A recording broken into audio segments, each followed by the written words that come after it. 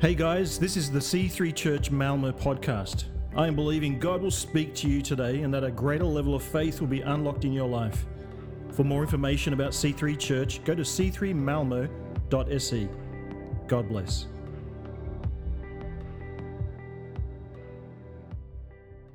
I must admit that I feel a bit knocked out this morning. I wasn't expecting that, really. I really feel like God is present in this room this morning. God is on the move. He's doing something in our church. He's doing something in our city. And I just feel like, a better strategy to start off a sermon would be to say some kind of joke, but I feel like I don't want to stop what God is starting here already now. So it's so good to see you in church this morning. I wasn't sure if the rain was going to work to our benefit. I was a bit scared that people wouldn't come because of the rain. But it turns out that rain then is better than sunshine. The church is packed here today, and I'm so glad to be sharing this message with you this morning, because I really believe that God has something for you directly from heaven for you this morning, and that is my prayer for you today. So during the Easter season, we have been focusing on different perspectives of the most significant event in history, when God himself took on humanity's sin and died for us on the cross so that we could restore our relationship with God. You're all with me on that, right? The importance of Easter. And throughout this season, we have been exploring the story of Mary Magdalene and the other women around Jesus. We have tried, as Matthew mentioned before, we've tried to understand Judas's role and maybe a bit of an explanation around his betrayal. We have been moved about the story with the thief on the cross. And also, last week, we were encouraged by Peter, a denier who became the first church builder. So my name is Lynn Style. I'm one of the leaders here in the church. I've been coming to this church for the past 14 years, and I'm so privileged to be sharing this message here with you today. And I'm going to try to take off now where all the others, in over 4 weeks, we've been entering into the series. We've been discovering different people in the Bible, and today we're going to wrap the series up. And I think that sometimes, reading the Bible from this human perspective, I do think that it helps us to understand our own journey a bit more. And I'm not sure if you're like me, but being a bit of a history geek, I find it quite fun too. It is fun to discover these people, to discover the stories with the people around Jesus. And maybe you're like me. I've read the Bible pretty much my whole life, starting with a children's Bible, and then I've continued to read. I've been going to Bible school. And I've read this book many, many times in different forms and versions. But through these case studies, through reading about these different peoples around Jesus, I've actually rediscovered and discovered new things that I wasn't aware of before. So small pieces of information, or maybe emphases on different wordings in the different Gospels that somehow put this larger picture together. Can anybody relate to that? I don't know how it works, how God just keeps on revealing things. It's the Word of God, right? So today, I'm going to wrap up this series with another important eyewitness of the Easter story. And my hope is that maybe those of you who struggle a bit to relate to Peter's spontaneous, explosive faith, those who cannot, but sometimes doubt God's power. Because maybe you're sitting here today and maybe you are questioning your part in the salvation story. And my prayer is that you will be leaving this room feeling a bit stronger today. That God will touch your heart and confirm your place, because you do have a place. As we, through the disciple Thomas, explore how we can turn our doubts into faith. And that's what I really loved the last song, Gladys and the worship team. Turn things around. I really feel like, okay, God is on something here. That song goes so well with my message here today. So let us pray together. Thank you, Father. Thank you, Father. I thank you for this opportunity to study your word together. I thank you that you have brought us here together in this church in C3 Malmö for a reason. I thank you, Father, that you want to do your work today. You want to turn things around. You want to touch our spirits, and you want to confirm who we really are, that you are our Father, and that we are your children, and that you have a plan, you have a purpose for us here on earth. So I pray that today, as we read about Thomas, as we learn about maybe his mistakes or the things that he did, that somehow you will come and you will turn things around in our lives today. We invite you, Holy Spirit, to come and be present. We know that you're already here, but come and have your way today, in Jesus' name. Amen. So Thomas, he's not the most prominent of Jesus' 12 disciples. And as a matter of fact, he's only mentioned 8 times in the New Testament. That was new to me. And 4 of these times, literally, he's only mentioned in a list of names. So just one among the other disciples. But what we do know about him from the Bible is mainly from the Gospel of John, where the most well-known part is from chapter 20, where Thomas doubts the resurrected Christ. I think you're aware of the story. So what happens before leading up to this event is basically that Jesus reveals himself to Mary Magdalene and the other women. They tell the disciples. And then as the disciples are hiding away in a locked room, they were actually locking the doors. It was so dangerous around this time. I mean, the whole political situation. Jesus had just been killed. It was dangerous to be a follower of Christ around these times. So the disciples, what did they do? I mean, they were hiding. They didn't know what to do with themselves. And then Mary Magdalene comes and says, I have seen Jesus. And as they're sitting there, afraid, in the room, hiding, what happens? Right, Jesus, he reveals himself to them. He stands there in front of them. And Jesus, he shows his hands and he shows his side. And what happens? Of course, they're overjoyed because their Savior has resurrected. He is alive. But for some reason, the disciple Thomas, he isn't there. And I don't know the reason for him not being there with the other disciples. Maybe, one of his best friends had just been murdered. Maybe he was overwhelmed with sadness. I mean, just try to put yourself in Thomas's shoes. I don't know, I'm not sure if I would be able to get out of bed if I had experienced the same thing as the disciples had just experienced. I'm actually not sure if I would. Maybe he was afraid. He was afraid of what the Jewish people would do to him. Maybe he was afraid of having to go the same journey as Jesus himself. I'm just speculating here, but maybe he was so disappointed in God for what had happened that he decided not to turn up again. Have you ever been so disappointed with God that you have considered stop coming to church? I have been there, if I'm honest with you.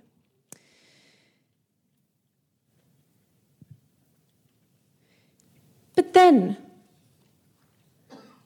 the disciples, they tell Thomas. So somehow they find him, whether he's in his bed or whether he's hiding, I don't know where he is. But they find him and they say that we have seen the resurrected Christ. And this kind of leads us into the story of John 20, which I would like to read to you today. So it says here that now Thomas, called Didymus, one of the 12, was not with the disciples when Jesus came. So the other disciples told him, we have seen the Lord. But he said to them that unless I see the nail marks in his hand and put my finger where the nails were and put my hand into his side, I will not believe it. Maybe that is you. Other people have told you about miracles. Other people have told you about what Jesus has done. But there is still something in you that feel like I have to see it for myself if I'm going to be able to believe. But what happens then in the story? And it says here that a week later, they were in the house again, and Thomas was with them. So this is an important part in the Bible. They're actually pointing out that he did turn up. So somehow, there was still something within him that wanted to believe. He wanted to see Jesus. And again, the doors were locked. But though the doors were locked, Jesus came and stood among them and said, "Peace be with you." And then he turns to Thomas and he says, "Put your finger here. See my hands. Reach out your hand and put it into my side. Stop doubting and believe." Then Thomas says to him, "My Lord, my God." So he turns his doubt into a confession. He has seen the resurrected Christ. And then Jesus tells him that because you have seen me, you have believed. Blessed are those who have not seen and yet have believed. And I'm sorry, my friends, but that goes for most of us here today. We can take inspiration from Thomas, he was one of the closest people to Jesus. But I think that the calling after Thomas is discovered, that is a word for us. Blessed are those who have not seen and yet have believed. So first of all, what a beautiful story. That God knows our hearts so intimately that he wants us. He wants us to believe. And in Thomas's case, this is literally the moment when his life is turned around forever. And yet we tend to stop the story here. But this is how I grew up to know Thomas, as Thomas the doubter. Has anyone heard that before?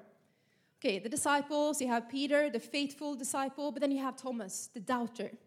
And I feel a bit sorry for the guy, because the other disciple, most likely, they doubted too. They just saw Jesus a week before.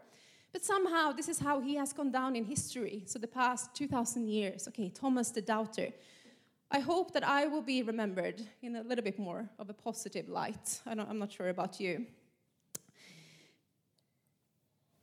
But even though this is how I grew up to know Thomas, I actually had a little bit of an eye-opener to Thomas's story a few years back when I read a book by a writer and a pastor that many of us had the privilege to listen to earlier this year at the ecumenical service in St. Johannes Church.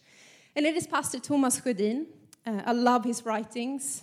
His podcast is a well-known speaker at the national radio in Sweden as well.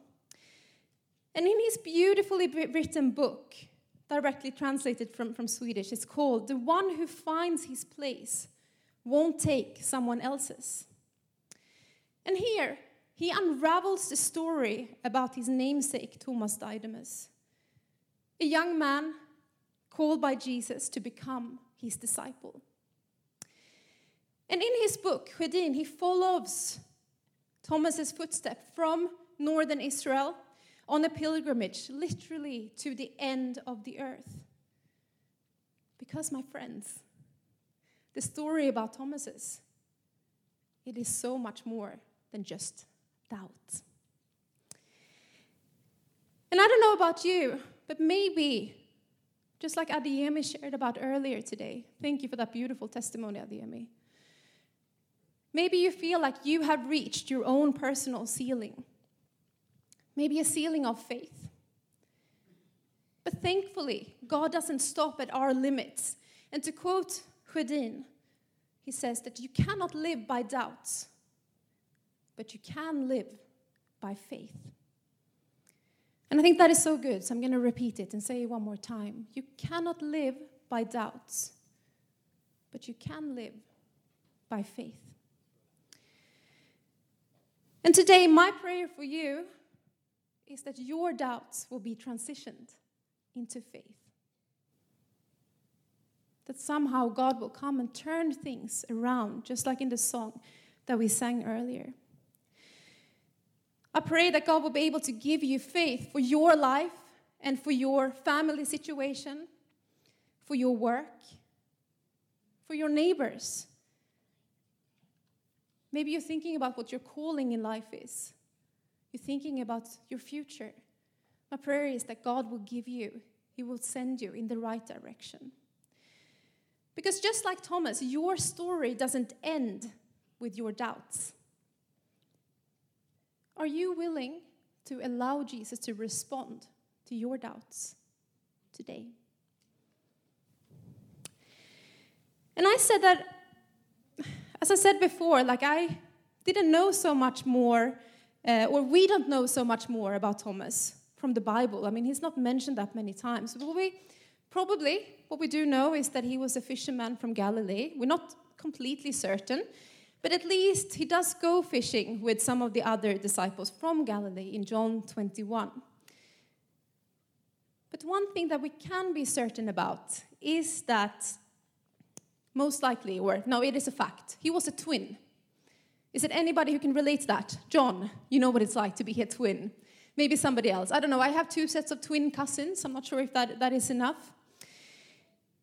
But it says in the Bible that he's mentioned as Thomas Didymus. And the word Didymus literally means twin in Greek. And just the fun fact also that Thomas means twin in Aramaic. It kind of indicates that this was a very strong part of his identity. He was called the twin. Okay, so I mean, most likely that meant something.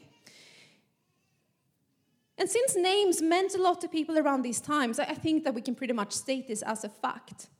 But who this twin brother or who this twin sister was, we don't know. And actually, it's not very important to my message here today.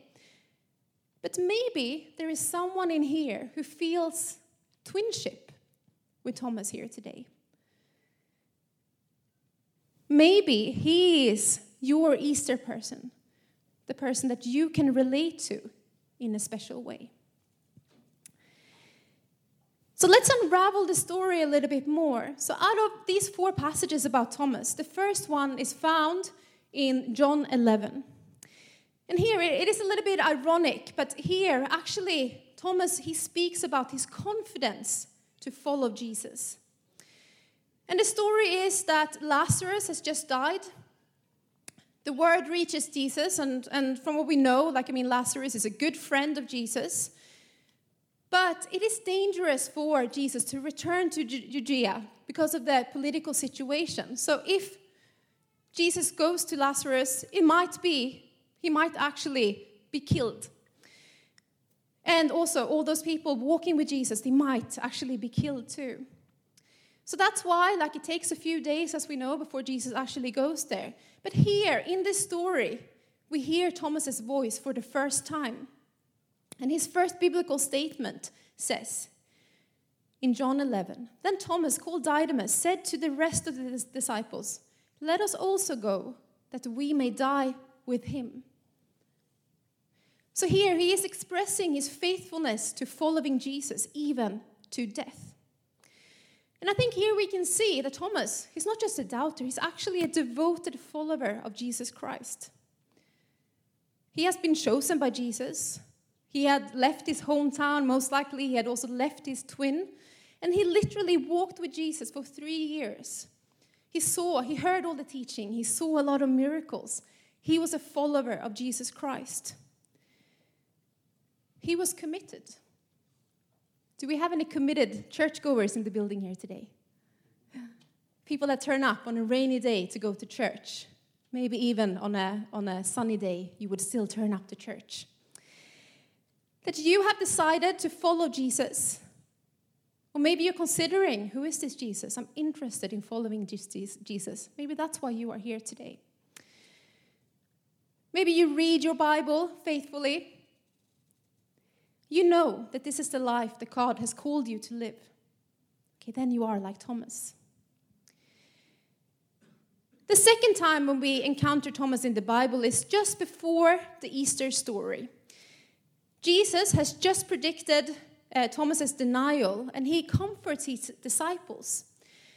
And here we're going to turn to John 14, 1-4. If you have your Bibles with me, please make sure also to dig in to the word. And it says here, Jesus basically comforts his disciple, and he says, do not let your hearts be troubled. Trust in God. Trust also in me. In my Father's house are many rooms. If it were not so, I would have told you. I'm going to prepare a place for you. I will come back and take you to be with me, that you also may be where I am. You know the place where I am going. But then Thomas replies, and he says, Lord, we don't know where you're going, so how can we know the way? And I must admit that I love Thomas for asking this question. I mean, here it's Jesus, he's speaking the truth, and he's saying to his disciples, you know where I'm going, right? And then Thomas actually dares to say, Lord, we don't know where you're going. He's actually very, very honest with his feelings here. So first of all, Thomas, he actually dares to ask a question. He's not questioning Jesus, but he dares to ask, okay, I don't understand. I don't see how this is going to work out. And here, Jesus is talking about some quite heavy stuff. Would you have dared to stop and ask that question? So the disciples knew that things were about to happen. But since Thomas was able, or since he dared to ask the question, Jesus was able to reply with one of the New Testament's most famous and loved passages. So Jesus answers to Thomas's question. I am the way, the truth, and the life. No one comes to the Father except through me. If you really knew me, you would know my Father in heaven as well. From now on, you do know him and have seen him. So, to everyone in here, to all of those of you here who like to question things, then Thomas is your guy. Because the right question might also bring out the right answer. If you are allowing God to breathe his life into your questioning. And just think about it. Even Jesus, he asked people a lot of questions with the purpose. He wanted to make people think. It's not just statement after statement after statement. It's actually trying to say, okay, how can we get people to think? Because I truly believe that God has given us our intelligence for a reason. He wants to work not only with our hearts, but he also wants to work with our minds. And I want to encourage you today to allow God to use your intelligence, to use your thinking. But in that, also ask God to help you ask life-giving questions. Because there is a fine balance. We just don't want to be questioning people. Then it becomes something different. But if we carry on in the story then, what happens? Okay, so after Jesus has said these things, he is arrested and later crucified, as we have read now over the last couple of weeks. We know now that Thomas is not there the first time when Jesus appears to the disciples. But then, Jesus actually comes back and speaks directly to his doubts. He allows Thomas to touch his wounds so that he could restore his faith. And the question then in Thomas' life, if we're following his journey, is what happens next? What does he do? Does he stop as Thomas the doubter? Or what is the rest of the story? And I think that we can see quite clearly that Thomas says he doesn't stop here. He's asking God, turn things around. But then his doubts are actually turned into faith. So in the following chapter, Jesus reappears to his disciples again in John 21. And here Thomas and a few of the other disciples are fishing in Tiberias, the Sea of Galilee, on Peter's initiative, of course, just like Christelle preached about last week. And here, the disciples, they went out on another fishing trip, as they used to do. And again, it seemed like a failure. But later, this failure resulted in a miracle. Because Jesus appears to the disciples for the third time. And this time, no one questions him. It says that they all knew that it was the Lord. And since we knew that Thomas was actually with them, we know that, okay, he wasn't doubting Jesus anymore. he knew that God had raised him from the dead.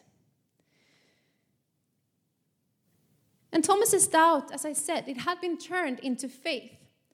And with his faith in the resurrected Christ, he was able to respond to Jesus' calling in a spectacular way. And it is worded so well in the Gospel of Matthew. And here it says that all the 11 disciples, apart from Judas then, all the 11 disciples were there. So we know for certain that Thomas was present here too. Because Jesus has told the disciples that all authority in heaven and on earth has been given to me. Therefore, go and make disciples of all nations, baptizing them in the name of the Father and the Son and of the Holy Spirit, teaching them to obey everything I have commanded you. And surely I am with you always to the end of the age. And in Thomas's case, he didn't let his doubts limit him. And thankfully, he didn't take offense to Jesus' rebuke about unbelief, because you could actually kind of read that into Jesus' statements as well. Thomas, he decided to stay. He decided to remain faithful in his faith. And even though the story about Thomas kind of ends there in the Gospels, we don't know so much about what happens to him in the book of Acts. So here, we have to go into the writings of the early church to find out what actually happened to Thomas. So the story is that the apostles allegedly casted lots about where to spread the gospel. And Thomas, I guess he kind of lost because he was the one that was sent the furthest away from the known world around that time. And I do believe that we have some people in the building today that are very, very grateful for that. Joyce and Francis and Bristow and Jen and all our Indian friends, because Thomas, he was actually sent to the area that is known as India today. He takes Jesus' mission, the mission, to go out and make disciples. He takes that very, very seriously. It is a long journey. He's probably never going to see his family again. Maybe he's never going to see his twin again. But he decides to go. He spreads the good news of the gospel of Jesus Christ. And the church history or the story says that he plants 7 churches in the area. I think it's around Kerala in India. And the estimated numbers of believers today is over 7 million people. Throughout history, throughout these 2,000 years, millions upon millions of people have gotten to know Christ through doubting Thomas. Isn't that amazing? What is your part of this story? Because maybe you are sitting here today and you long for God to turn your doubts into faith.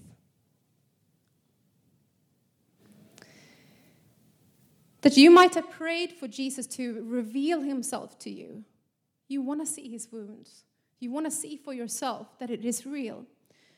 To convince you that, okay, this is the thing. You're longing for God to take you on a journey of faith. You're longing to be used as a vessel for God on his mission.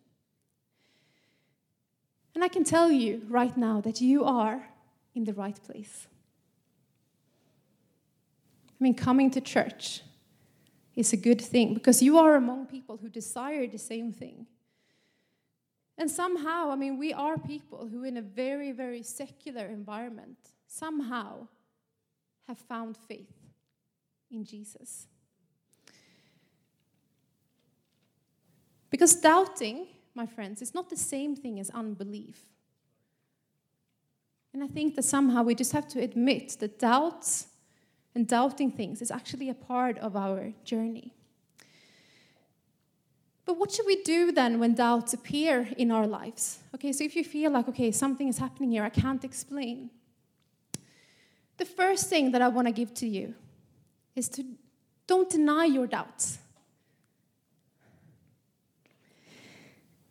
And I don't know about you, but maybe there are some people in here who feel like there hasn't really been room for questioning. I mean, as I mentioned, some of you know my story, but I mean, I grew up in a Christian family, but I didn't grow up in a church. I'm raised in a very, very secular environment. And in this secular environment, we are trained to question things. You hear me? Okay, maybe somebody has the same experience. That is how we train to do in school, in life in general. And then when I joined church as a young adult, I realized that it wasn't always okay to question things in church, things that I didn't understand. I don't know if anybody else maybe has the same experience. Maybe we have some people here who carry a bit of hurt from your past, that you believe, you love Jesus, but there might not have been room in church for your questions.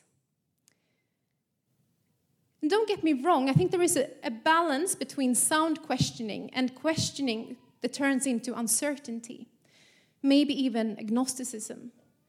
So I'm sorry, I don't think that those kind of doubts, of kind of unbelief, those things, they will put a ceiling on your life. The only thing that Jesus cannot work with is unbelief. He says, But I do stand firm that we believe in a God that is not offended by your questions. A God who wants to give us answers and an understanding of his salvation plan. And here, we can see that Thomas, he shows us that it is okay to be completely honest with our feelings in front of Jesus. Sometimes we don't have the capacity within ourselves to believe.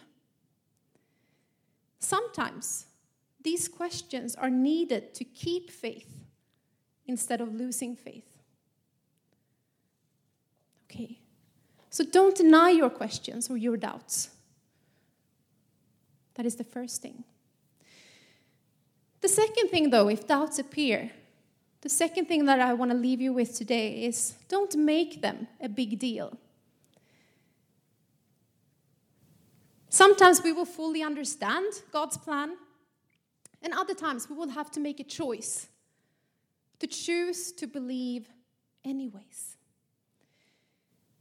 One of my husband Justin's favorite authors, Brian Sand, put it this way: that Christianity is a confession and not an explanation. We will always confess more than we can explain. And I stand here on stage today, and I confess that I doubt on a regular basis. I doubt sometimes if God really can perform miracles. Why? Because I'm afraid of being seen as a fool in a secular environment. Sometimes I doubt my own capacity and my own ability. I doubt my part in the story. I doubt if I am a good witness to people around him that don't know him yet.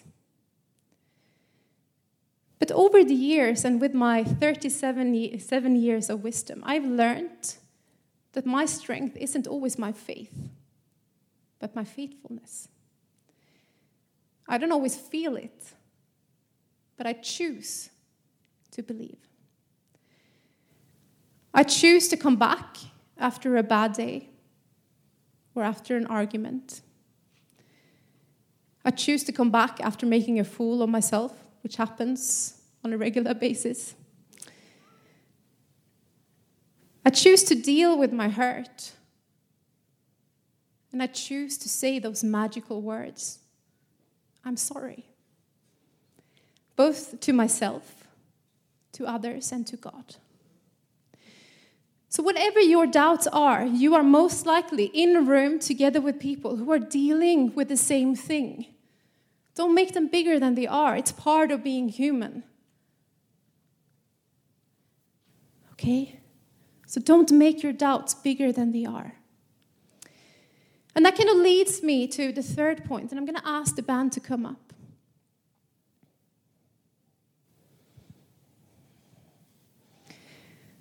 The third thing that I want to encourage you to do if doubts appear is to bring your doubts to church. Because the question here is, was Thomas a man of doubt, or was he a great man of faith? And after reflecting upon his life story, I think we can kind of agree upon that his legacy of faith far outweighs his moment of doubt. So what is going to define your faith?